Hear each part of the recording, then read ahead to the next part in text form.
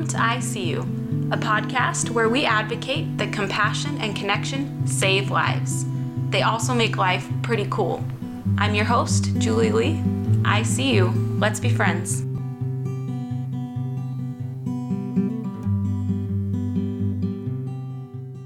Welcome to ICU. This is episode 34, Learning to Receive. I'm excited to be here. The last couple hours I spent sitting on the floor, potty training my toddlers, watching Elmo's Potty Time. If you haven't seen it, it's classic. And just trying to get my toddlers excited about using the potty. So it's the best part of parenting, right, Ryan? Absolutely not. We were the worst and still are the worst potty trainers. Yeah, they have 6 kids. They've done it a lot of times. And we've failed so often. I have Ryan Strong here with us, who is going to talk to us more in a minute about the subject of receiving. But first, Ryan, will you read us this week's review? Absolutely. This review is titled A Therapeutic Experience and comes from Higiman, something like that. He says, "Since I love podcasts, I thought I'd give it a shot. I'm now a fan. To give you an idea of what ICU is all about, the best way for me to explain it is this. Therapy. Julie vows to make the world a better place by offering advice and by believing that honest communication can solve many of the problems in our modern society.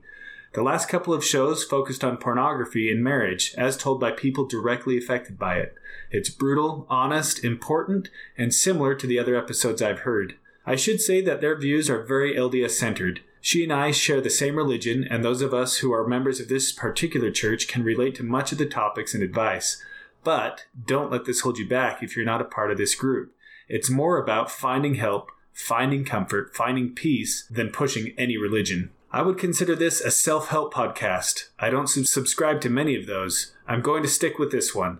I find it admirable that people are still willing to put themselves out there, create content when they don't really have to, all in an effort to help others. If you feel this is something you'd enjoy, give it a shot. Like me, you may just end up being a fan." Pretty good. That is pretty good. You could be a movie... voiceover guy?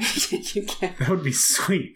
And they're like, I would love to be paid because of my voice. Thank you for that review, Scott. So Scott actually wrote an entire post about the podcast, which is pretty cool. And he's my favorite now, obviously. And he went ahead and copied and pasted part of that blog post for a review, which I really appreciate. I am going to leave a link in the show notes if you would like to go read that blog post. Just look in the show notes and I'll have a link to that. Scott and I, we do share the same religious beliefs. We're both members of the Church of Jesus Christ of Latter-day Saints. That's not something I can hide. And it's something I've thought a lot about, my personal beliefs. I didn't want to narrow myself specifically to just members of my church.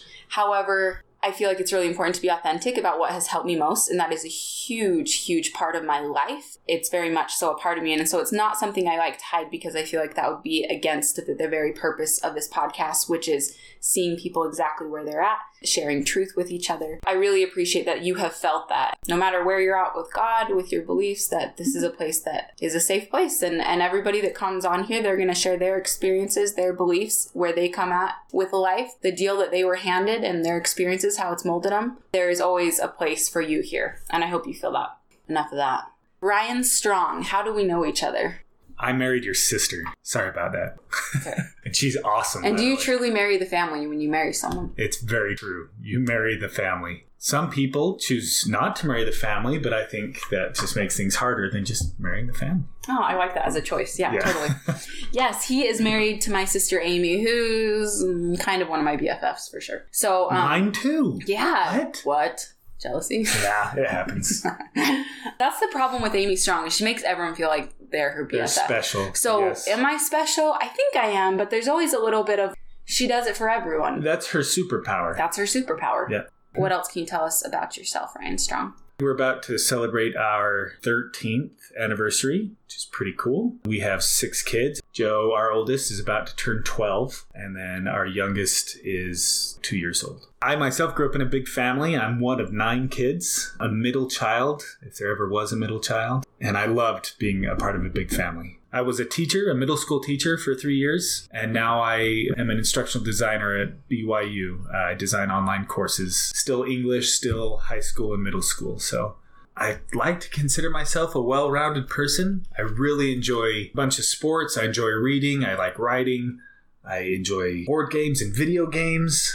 Tell us about the cool thing you do with board games. I have a small company, very small. We call it Wandering Game Night, and we find really cool places to host classy game nights where we have meals and prize giveaways, and we just sit around and eat really good food and play board games. It's awesome. So fun. We've done them at art studios and private car museums and famous authors' places. It's been really fun. Something that I really enjoy. I love seeing other people have fun. Is it wanderinggamenight.com? Go to wanderinggamenight.com and then type in I see you. When we have an event coming up, you'll get an email and you can decide if you want to come or not. Sweet. Very cool. And I'll put a link to that in the show notes if people are interested in that. Any Awesome. gamers. It's a ton of fun. I love board games, so I love it. Yeah, it's a good time.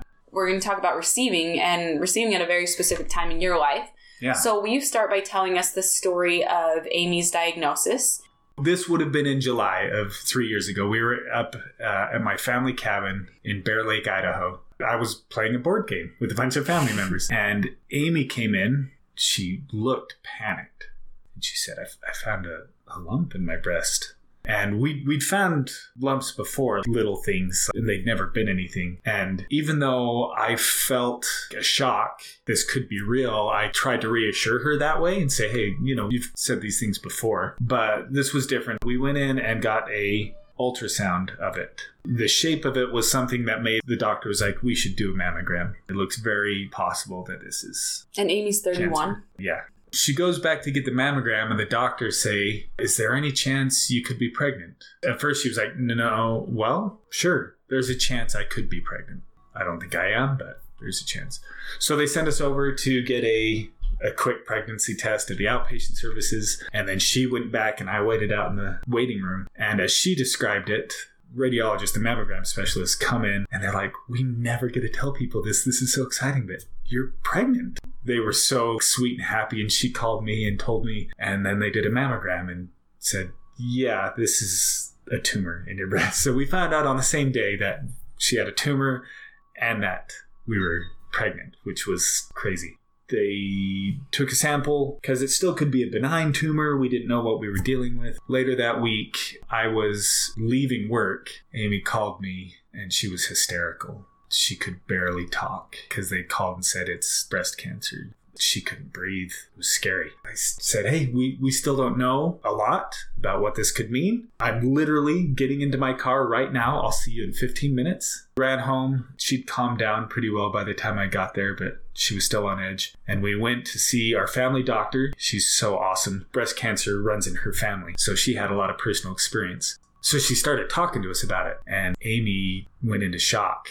Literally, physically went into shock. We had to lay her down, let her breathe, elevate her feet a little bit. She needed just to rest. And I tried to direct the doctor, okay, you talk to me now. And life changed drastically from there. We had so many miracles and blessings. Life was busy and a lot of fear, but so much laughter and so much joy throughout. Amy is resilient and she is powerful. And she learned that she is resilient and powerful through this whole ordeal. Amen to that. There's tons of movies and TV shows that show cancer. And one of the things they don't show you is how much waiting is involved. There's so much waiting for information. The week from the mammogram to receiving. I know a week doesn't sound like a long time, but when you're waiting for that information, a week is a long time. And then they do some tests and then you have to wait. Every time they do a test, you have to wait. I mean, it's just all waiting and it's rarely comfortable waiting. It's hard. That's one of the things that I remember and that I noticed in the moment. We have to wait for everything. We can't just do stuff. We decided to get a mastectomy. We had to wait a while to get the mastectomy, but we want this out of the body right away. So much waiting, so much worry, so much planning and scheduling. And I think more so with us because we were dealing with a baby and we were not going to abort the baby. We wanted procedures to be done carefully. And that was one of the amazing things that happened is the timing. They will not start chemotherapy with a baby until the mom reaches her second trimester. They won't start chemotherapy till X amount of time after you've had your mastectomy. Everything lined up perfectly. We were able to have a mastectomy, have enough time to heal so that right when she was ready to receive it after the surgery, we entered our second trimester and we could start chemotherapy. It was incredible. And life for me got really busy and stressful. I started not sleeping. Which isn't normal for you. I would just lie in bed. And it's not even like the typical, like, I lied in bed and thought about all the terrible things that could happen. I just couldn't sleep. Sleep would not come. I couldn't just lay down and close my eyes and go to sleep. I had to wait for exhaustion to take me. And Amy slept all the time because she was exhausted, and that makes sense. Tell us about Voldemort. So we gotta talk about that. This was one of the things, right, that we just laughed at and had a good time. There are some people where you don't lose your hair when you have chemotherapy, and most people do. It started to fall out. And so we buzzed her hair, and we actually pulled in some of the older kids and said, hey, do you want to come cut Mom's hair? We're cutting it all off. Just for fun. They just did one cut, and it ended up being a real special moment for Amy and I that I cut her hair. We just had a great time, and we kind of laughed about it. We buzzed it down tight, and over the next week, 2 weeks, it all fell out. She was bald, like bald. Cue ball, shiny, bald. We had read a couple of the Harry Potter books to our kids. Amy had. I made the comment at one point, nobody gets Harry Potter read to them by Voldemort. Like, you kids are so lucky. And so they'd often call her Voldemort with her shaved head. It was pretty great. And she was lucky. She has a great shaped head, so she didn't look scary with the bald head. She was still gorgeous and beautiful. And actually lots of people commented on that. They're like, oh, you don't look weird. What are some challenges that came from having Amy be pregnant? You have 5, almost 6 kids, and her, the mother, being sick. So there's a lot of the obvious challenges. Amy is a stay-at-home mom and has loved being a stay-at-home mom and has kept a wonderful house for us. She was homeschooling our kids. A lot of that stuff just became hard for her. I've always tried to help out around the house. Not always the best at it, but I've always tried to help. But a lot of it started falling on my shoulders. Post dinner time was very lonely. Amy was always exhausted by then. She would go to sleep and then take care of the dishes, and then I'd do bedtime. The harder thing was obviously on Amy. She would have surgery and then couldn't pick up her smallest kid because she had cuts all the way across her chest. And when she was having chemo, she was weak, and so she couldn't get down on the floor and play tag with the kids. I wish the listeners knew Amy, because she's like the most involved mother I've met. Yeah, she gets down on the same level as her kids. She looks at them in the face. She treats them like equals. She is completely present with her children. She's an incredible mother. Really has enjoyed doing those things with them, and that was hard. She was smart. She would try to build in some low energy activities, reading with her kids, which she had always done, but she took a special care to do that. Once again, we're a board game family, and that doesn't require running around, so she would try and play games with the kids. How did your kids handle all this? They were amazing. We tried to just take a real upfront, honest approach with them. They're aware of cancer. They have a cousin who had leukemia at a very young age, so cancer isn't something that was necessarily new to them. And they were aware that it's a scary thing before we even brought it up. So we talked to them about it. The lucky thing is we had breast cancer, which is, if you're going to get cancer, it's one of the best ones to get. Super high success rate. We could talk to them about it. Hey, look, we have a really, really good chance of beating this. There's a chance that it won't work out, but everything points to yes, Mom's going to be fine. We were just really open, especially with our oldest 3. Just tried to be real with them, especially when we went to get a mastectomy or one of the other procedures. We warned them, hey, when Mom gets back, you can't hug her without asking her first. We're a rambunctious family. You cannot jump on her. You have to ask Mom every time. There was a lot of challenge. There was a lot of communication with the kids. But I think because we were so open, and because we took every opportunity we could find to laugh and to have a good time, I think it helped the kids. There were some moments where our oldest daughter, we would find her crying in her room, or she would come to us and just say she was scared. She was a little more emotionally mature and could communicate and feel those things. Do you want to tell us the brain cancer thing? Or do you think it's inappropriate? It's just so funny. I don't think it's inappropriate. I hope it doesn't offend anybody. It was just at mealtime, and it just came up that breast cancer was a pretty good type of cancer to have. One of my oldest said, it's not like brain cancer, huh? And it's like, yeah, brain cancer is pretty bad. And Kids get off on tangents, and they were like, what if a zombie just ate the cancer out of the person's brain? Do you think that would heal it? And then they kept talking, well, then would the zombie get cancer? Would it get stomach cancer? Like, would the cancer spread? Like, it was this contagious thing. Amy explained it to me. Atticus was like, if I had cancer and there was a zombie apocalypse, I don't want to have brain cancer because then they come and eat my brain and then joke's on you. Now you have cancer. Yes. And that's great problem solving. We don't really swear or cuss in our family. And even during this trial, when we started swearing, we never swore for real. It wasn't like an emotional thing. Just throw out a swear word.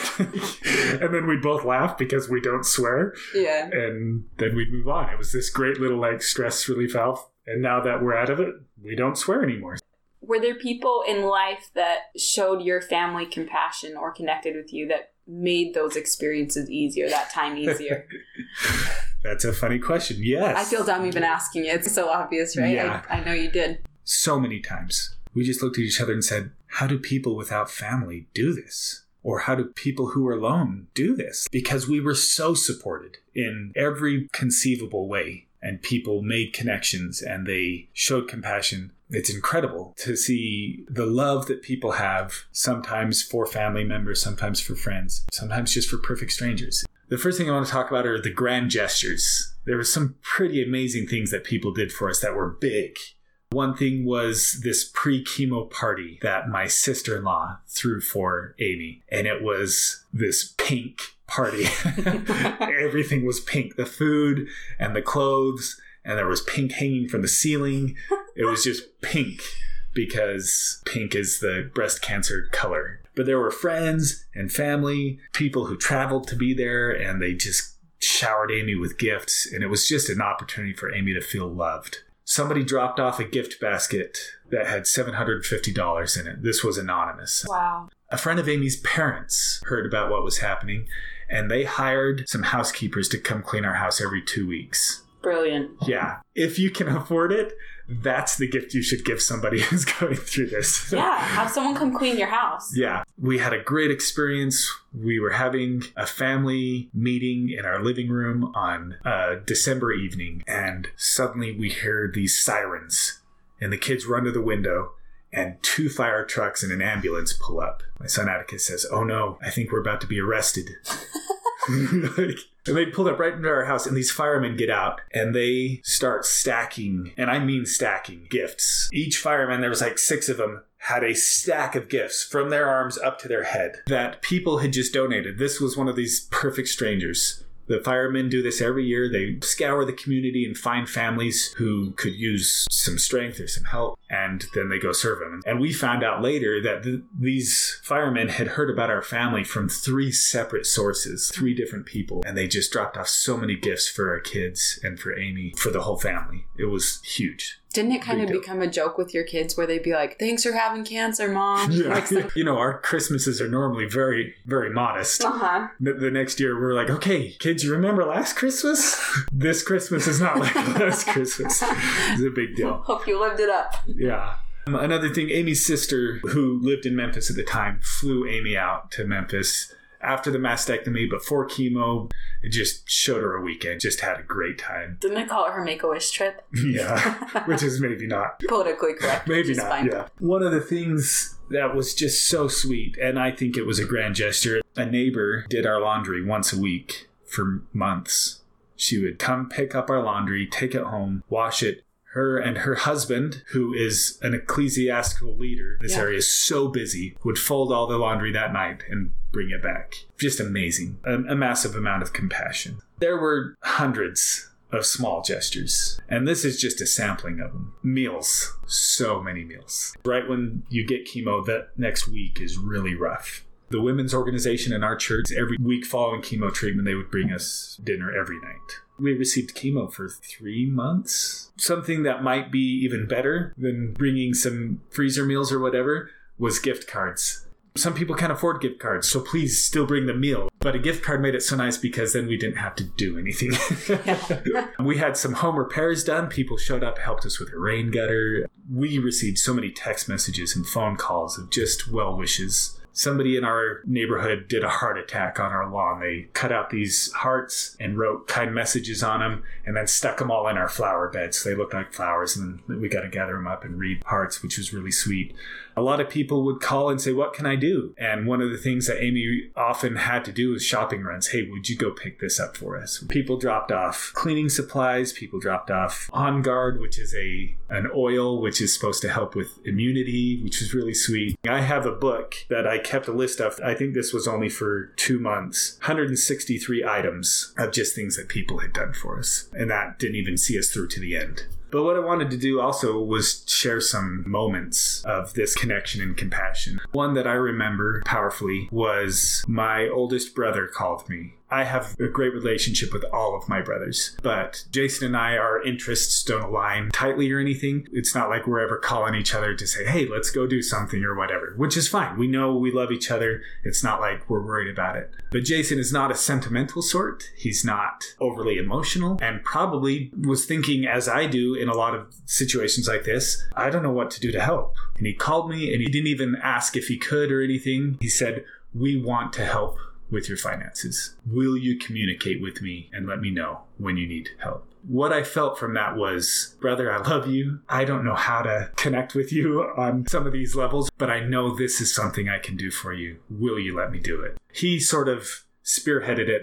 Many family members helped financially. And the really cool thing about this is we could have handled it financially. Not that it wouldn't have been hard, but we could have handled it. We have great insurance. We could have taken care of it, but it lightened the load significantly to just not have that one more worry. It meant a lot to me. We received a lot of anonymous money, and I can't thank those people enough, but I also can't thank them. I never got the opportunity to look them in the eye and have that connection and say thank you. The title of this is Receiving. I learned a lot over these 2 years about receiving. I've kind of come to this point where I feel it's okay for people to know that you did something nice for them. And I think it might be even better because we get this connection. Exactly. I know that they see me. A friend in my neighborhood came over and knocked on our door and came in and said, can I talk to you and Amy? And he sat down and he said, I have a little money and I would really like to give it to you guys because I know these things are hard. And once again, we were being taken care of. We didn't need this money, and we expressed that. And he said, I know, I'd still like you to have it. Would it be okay? It gave us an opportunity to receive rather than just take.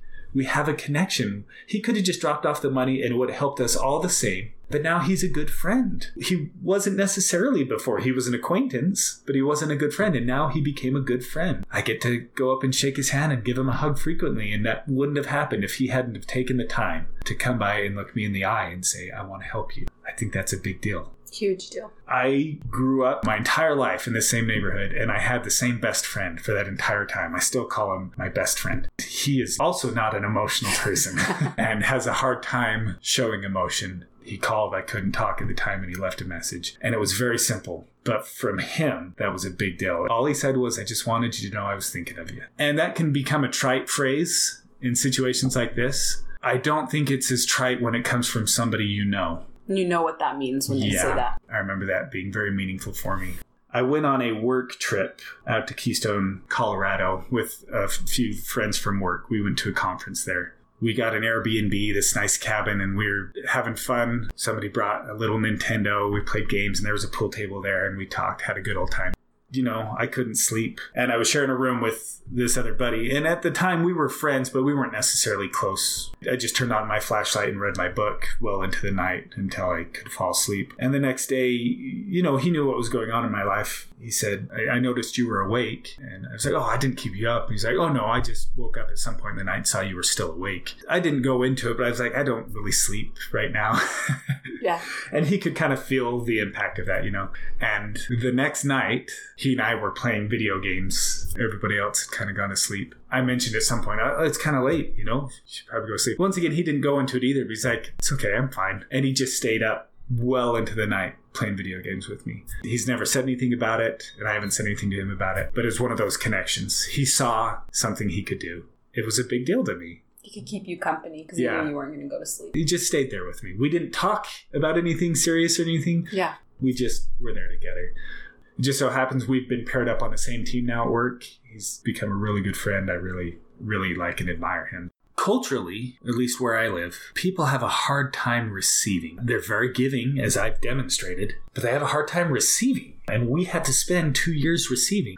We could have said no to a lot of these things, but a lot of them we needed. Or maybe we didn't necessarily need them, but they made it so much more bearable so that we could have so much laughter and joy and stuff through this very trying and difficult experience. There are people who gave these wonderful things to me, to my family. After everything was fine, I would try and serve them, not as a reciprocation thing. There was just an opportunity to serve. It wasn't a payback. Yeah. And they literally said no to me.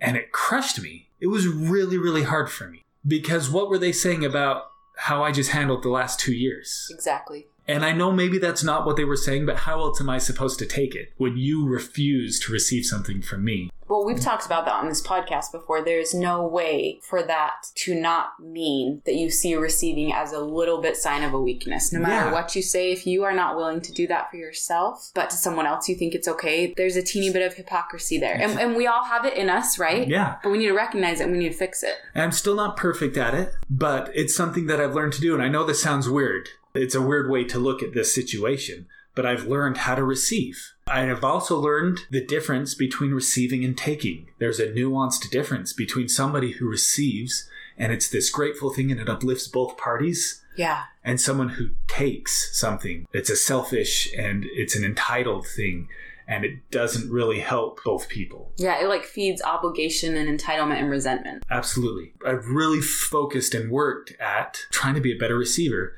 And I'll tell you where to start if you want to start working at this. How many times have you offered a compliment to somebody and they won't receive it? They're like, oh no, that's not true. Or they downplay it or something. Mm-hmm.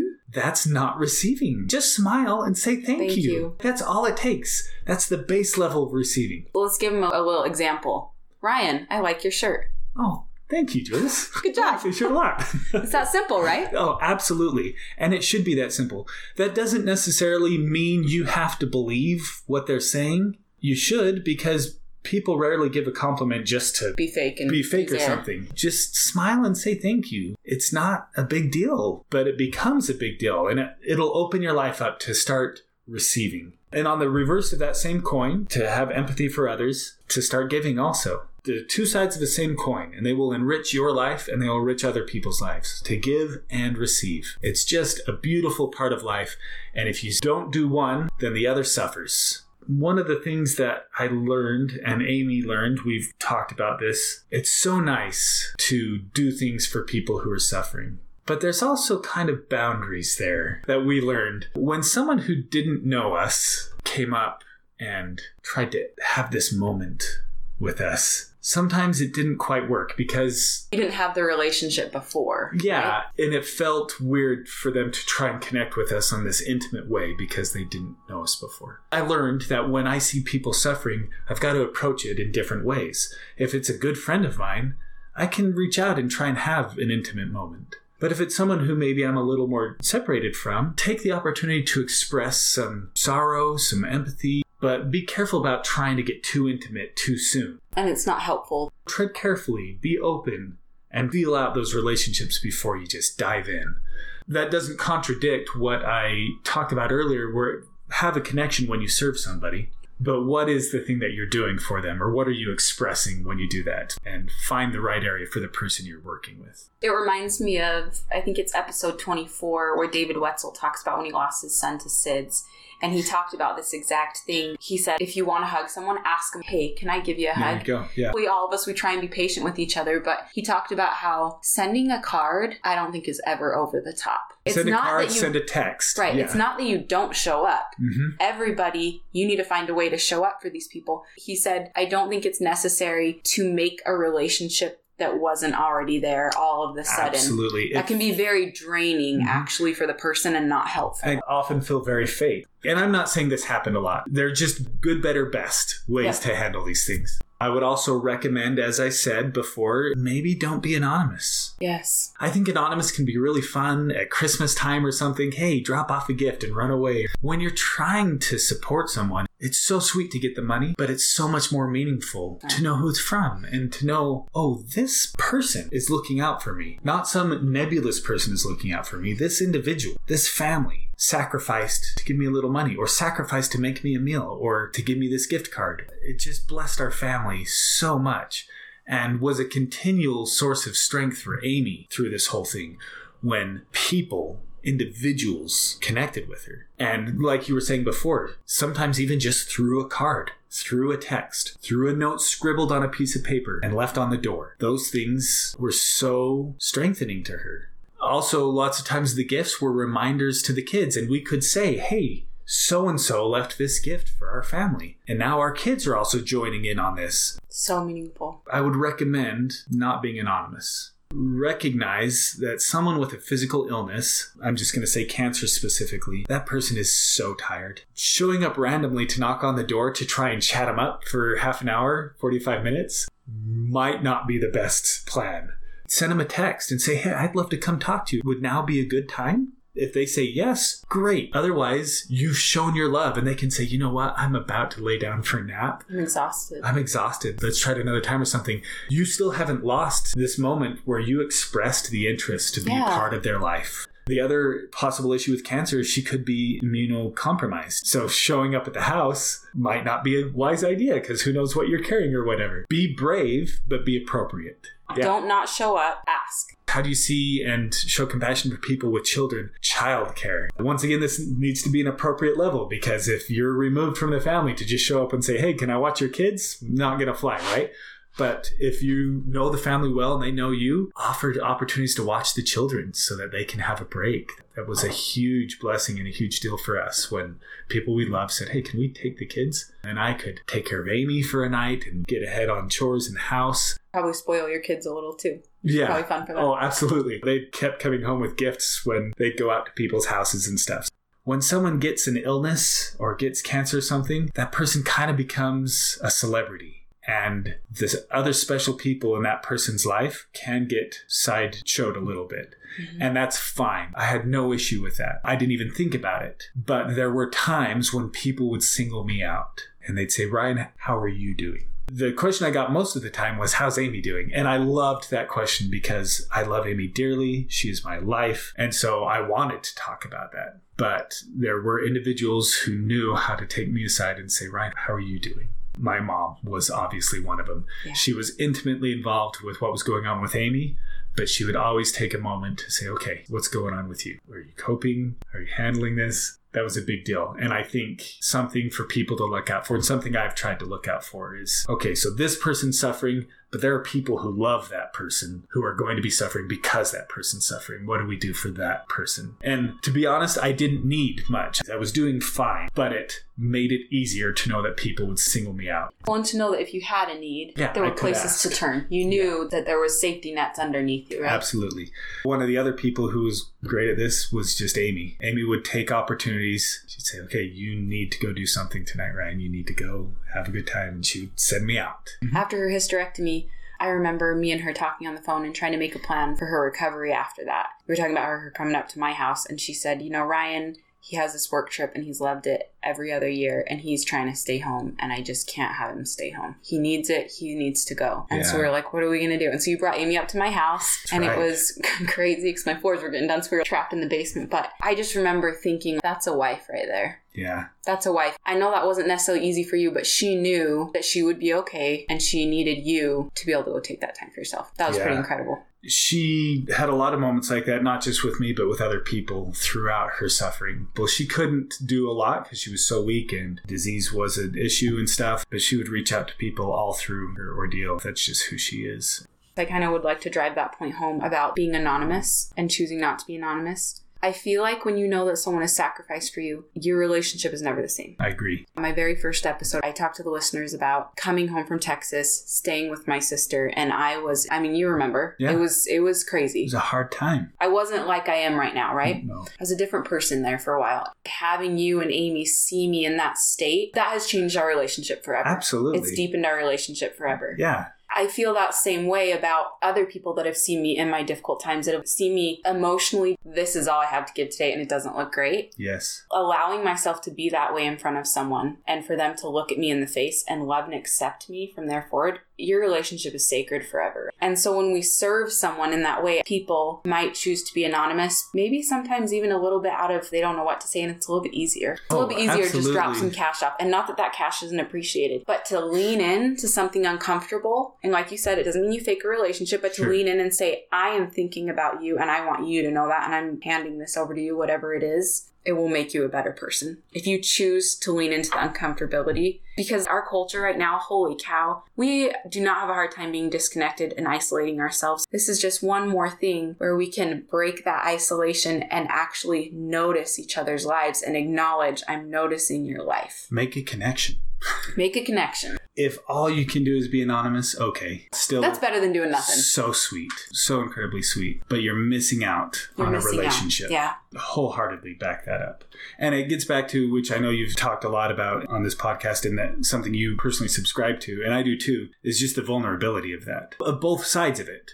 Of being willing to receive, I'm vulnerable, I will accept this thing that you're giving me. And you being vulnerable, saying, hey, I care about you. It's a hard thing for a lot of people to say. I care about you, so I'm doing this thing for you. Or can I do this thing for you? That open communication and open vulnerability strengthens people. Once again, as you're saying, in this world of isolation, hardness, we're taught through media and everything to be hard and to be unfeeling. It's fine to be vulnerable and show I'm not perfect, but I care about you. When you dropped off Amy and you were going on your trip, I remember one of you ended up sharing with me later that you actually said to Amy, Julie's looking a little skinny to me right now. Because because you lived with me when I was really, really depressed, that I stopped eating. Yeah. And you shared concern of, is she doing okay? Because for whatever it was, I was wearing some baggy clothes. I was doing okay. Yeah. I was doing great. Yeah. But I remember that you were after the time, but yeah. Yeah. But your thought was, ooh, is she okay? And I remember being able to reach out to you later and be like, hey, I'm okay. But honestly, all I felt was, he knows me, he sees me, and he's worried about me because I'm his sister. We'd worked on that relationship before, and we'd chosen to be vulnerable for each other. Absolutely. But it may have been stronger if I'd just expressed that to you instead of trying to go through Amy. But yeah. Amy knew she was fine to express what I'd expressed to her.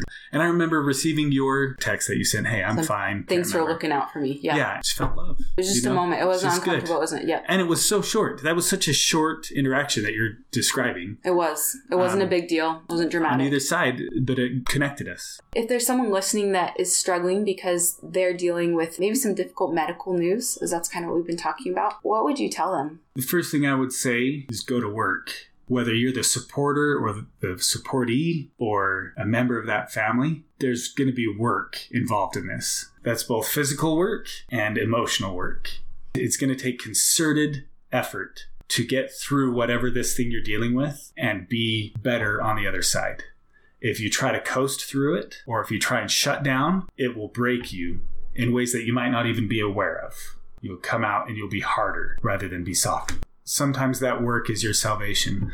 Personal experience, we were really scared about disease while Amy was going through chemo, and she was falling asleep at 7 or 8 o'clock, and I wasn't sleeping. One of the things that I would always do before I'd go to bed is I'd choose a room, and I'd get out Clorox disinfectant wipes, and I would wipe down the entire room. The house was quiet. It was just me, alone with my fears and my insecurities, just wiping out disease. And it was quiet time for me to do work to help my family, but also just to be alone with my thoughts. So the work was a great help to me, to take moments to just do something that helped us, but also to just sort of lose myself in that for a time being. Do the work. The other thing is find fun.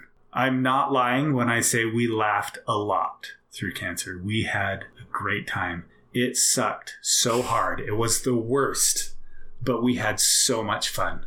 And we laughed and we joked. Both if you're the sick one or you're the supportee, you need to learn how to not be so serious about the whole situation. I know that's hard for a lot of people. they can't just release. And I can understand why that would be hard for somebody. But one of the reasons we had such a great experience through this was how well we were supported and how much we just released and just had fun and cussed and Voldemorted and made jokes about zombies and brain cancer. And we had to do one mastectomy at the beginning, and then we took the other one as a preventative measure after everything was done. We couldn't do them both at the same time because that would have been too hard on the baby and stuff. My wife doesn't have breasts, you know? We joke about that all the time.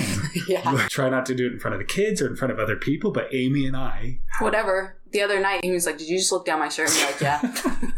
And we all stopped for a second because we're like, hey. And then we're like, okay, that's actually really funny. It's kind of funny. It's pretty funny. Well, that's because we have a good relationship with you. I'm an optimist at heart, and I believe, and I'll even promise you, that things will go better if you can find the fun. We had that big pre-chemo party I told you about, right? And it was actually an all-girl party. I wasn't allowed. I showed up at the end just to thank people and to help clean up. We got home. Amy was getting ready for bed or something, and I'd unloaded the car and put everything on our kitchen table, and it barely fit. We have a pretty big kitchen table. Just gifts. And literally the entire thing was just full. One of the things on there was this big wood sign that my brother Jesse, he got the wood and beveled it and made it look nice. And then his daughter, my niece Jossa, did a real cool painting on it and wrote really cool lettering. Be still and know that I am God.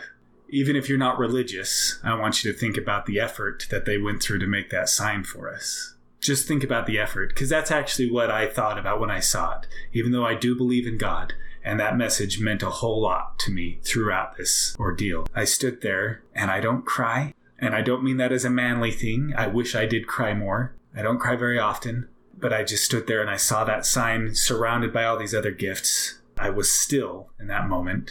I cried. I didn't bawl. I just had these few sweet tears of gratitude for all these people who'd done this thing for us. Take moments to just be still and think about the good things in your life, because it's going to be really easy to think about all the bad things and all the bad things that could happen because of this illness and all the bad things causing you so much pain. It's present. When you're ill, it's omnipresent. It's there all the time. So you don't need to put forth effort to think about it. Put forth effort to think about the good things. Be still. Be grateful. I know it did help me, and I know it helped Amy. So one thing you forgot to mention at the beginning of things you do is you actually sing. I like to sing. You're all right. James Taylor, still your favorite? Absolutely. Yeah. Number one artist. We're actually going to have you sing a song impromptu right now. We just, you're just doing it. That's who Ryan Strong is. It's called After All. It's by a cappella group called Idea of North. Our brother and sister-in-law had a stillborn daughter. If you listen to the pornography addiction series, you hear about their daughter with leukemia and stillborn. Yep. And stillborn Kate. They asked if I might sing at the graveside service, and this was the song that I thought of almost instantly. And so I sang it at her funeral, and then a few months later, my youngest sister had a stillborn son, Theodore. They asked me to sing it there too, so it has a lot of meaning for me. So no pressure, right? No pressure. 11 p.m. at night. This is when always the good things come out, right? Here we go.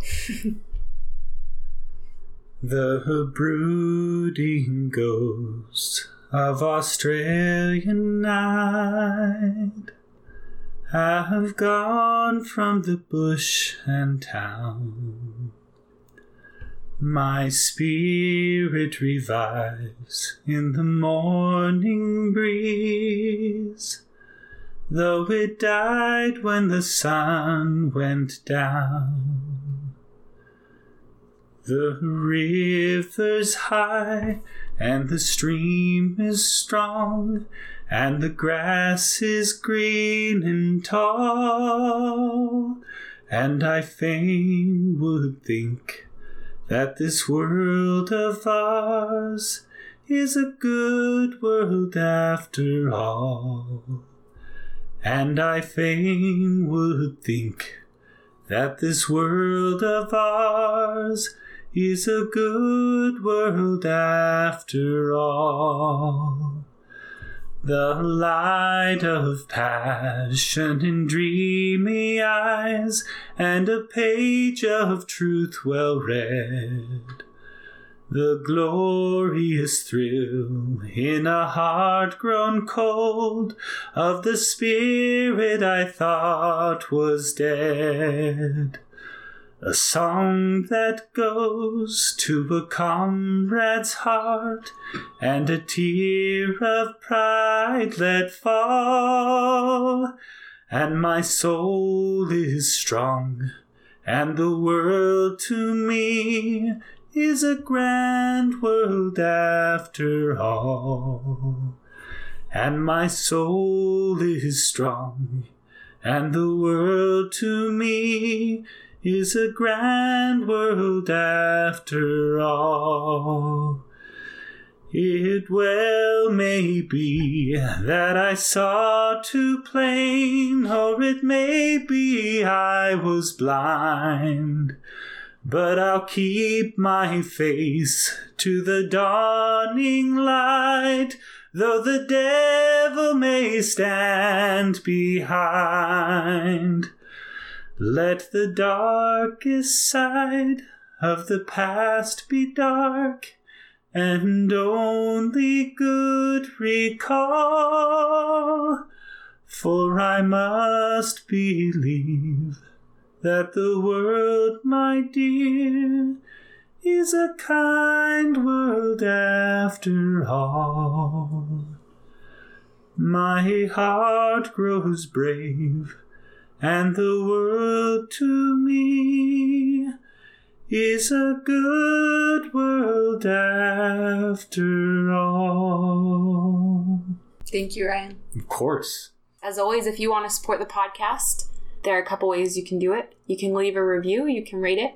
You can also go to the website, icupodcast.com. You can buy some cute apparel, which I'm wearing right now. It's super cute. It really is cute, right? Yeah, I it's like good it a lot. looking, right? Yeah, the baseball shirts. That's what I was going to say. Super attractive on men and women. Yeah. Every time. They're very nice. Yeah. You can buy some apparel, and there's always free shipping on that. Or if you would like to and are able to, you can donate directly to the costs of the podcast and just the mission of the website and what I'm doing here. And one of the best ways you can support it is to share it with someone else. Yes. Thank you, Ryan. Just say, hey, try out this podcast. My name is Julie Lee. My name's Ryan Strong. And we see you. And we receive you.